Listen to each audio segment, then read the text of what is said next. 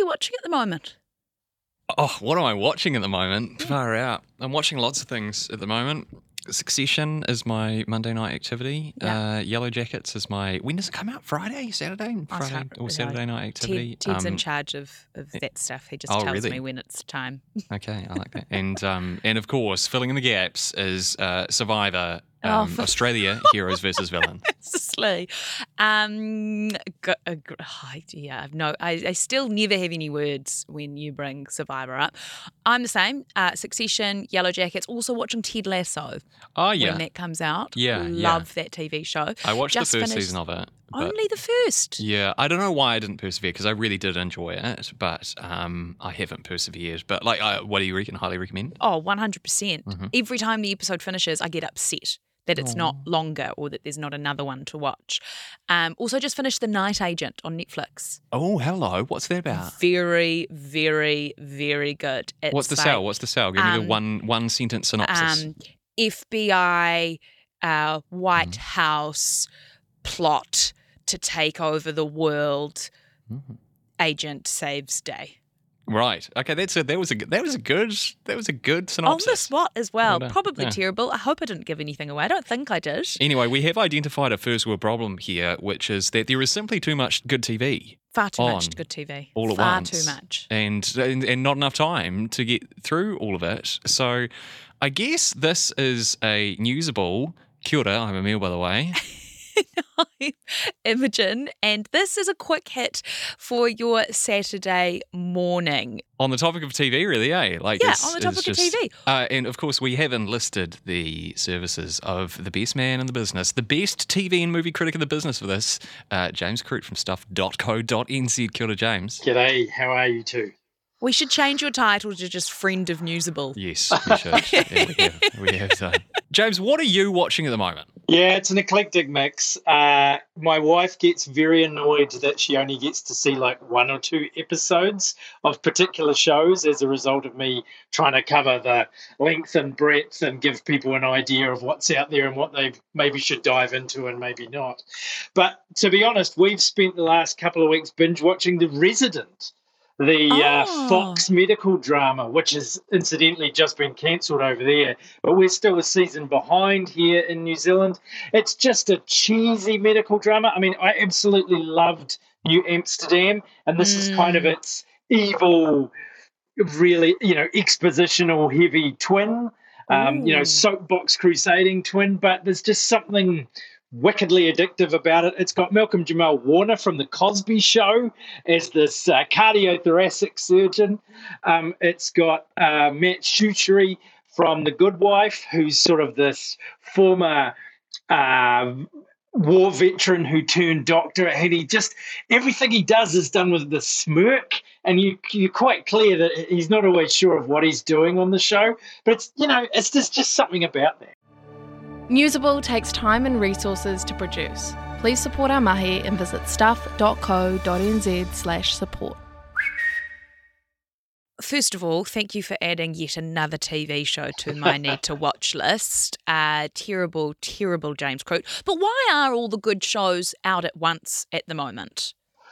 Well, there is this theory that we're coming into the home straight of the Emmy Awards season, if you like. So shows bizarrely have to have shown a number of episodes by the end of May in order to qualify for the Emmy ceremony, which actually takes place in September, but voting closes, I think, in early June.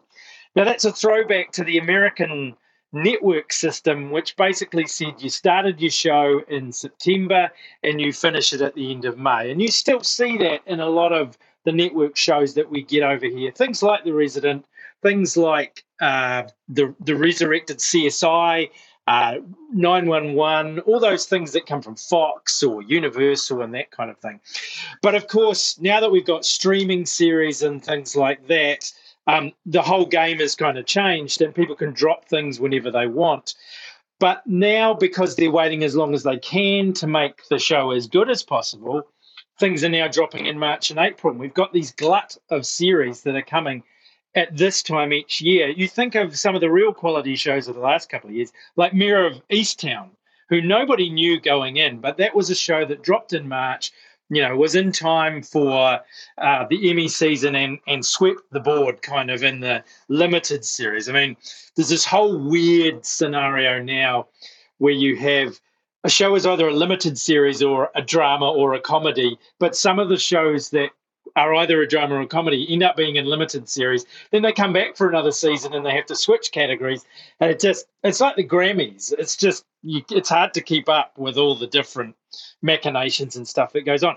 But what I do have to say is, what you guys were talking about and all the shows you're addicted to are shows that have new episodes that drop weekly. I wanted to bring this up. Is the age of the binge drop over? Because like Yellow Jackets, Succession, like they're all week to week, and I love the feeling of anticipation waiting for a new episode to come out. I love it. It reminds me of childhood. I love the feeling of staying up till 2 a.m.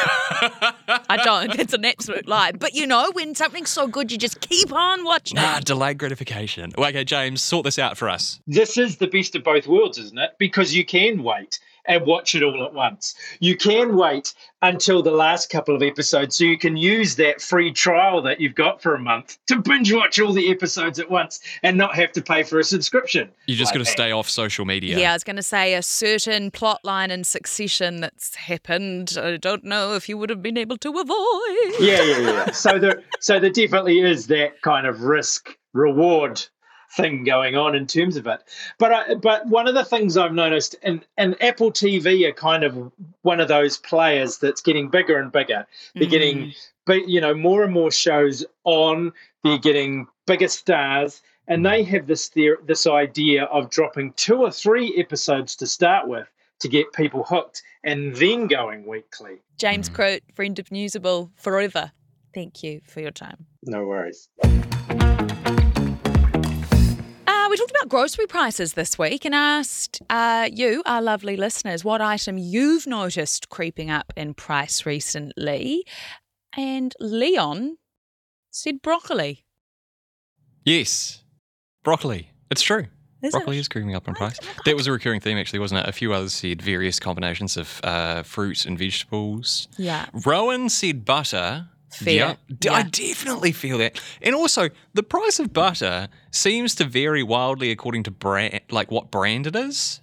Have you noticed that? That sometimes, I get Lewis Road being really expensive, but when it's like $1 or $2 there as well, eh? Like it's a thin block. It's a thin block. It's a tile, if you will, compared to the brick that others are. Moy said eggs, milk, and meat. Craig also said meat. Yeah. Carl said frozen goods. Yes. And Jamie said everything. Which, you know what? And actually, that was joined by Newsable superfan Nikki Wells. Yes, no conflict of interest there. I don't know there. why that name sounds familiar. Why does it? Hi, Mum. Thanks for listening. It flows off the tongue, doesn't it? Nikki Wells. It's beautiful. It's a beautiful combination of consonants and vowels. You think James Croat is a friend of Newsable? Nikki Wells is our best mate. And she's right. Her and Jamie, everything is expensive. Especially chips. That was pause for effect. Yeah. Especially chips. Anyway, that is Newsable for today. I'm Emil Donovan. And I'm Imogen Wells. We'll be back with a regular episode on Monday morning, but in the meantime, you can follow us on social media to stay up to date on new episodes, behind-the-scenes content, and all things Newsable. You can find us on Insta, TikTok, and YouTube by just searching Newsable NZ. Have a great weekend. Bye.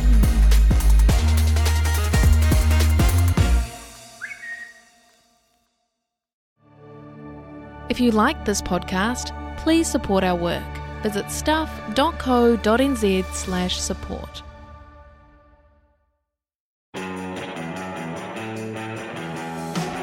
Kia ora, I'm Adam Blair. I played the great game of rugby league for the Storm, Tigers, Broncos and the Mighty Warriors. And I'm Goran Paladin, sports presenter and rugby league fanatic. I won a World Cup too. I played 51 tests for New Zealand. Yeah, he's a national treasure, people. Come on. Blairy and I, we're joining forces for a brand new rugby league podcast called League of Our Own. Each week we talk Kiwis across the NRL and of course everything was. All the big names, the big stories. And some of my own stories too. Well, if we can make them fit. We'll make time. Okay. League of Our Own with Blairy and Goran. Debut ep dropping on Wednesday afternoon and every Wednesday after that. You can listen through stuff.co.nz or wherever you get your podcasts. Proudly brought to you by Snap Rentals. Mate, your stories are way too long, eh? Nah, we've got to take them on a journey. Oh, the journey. Yeah, of course.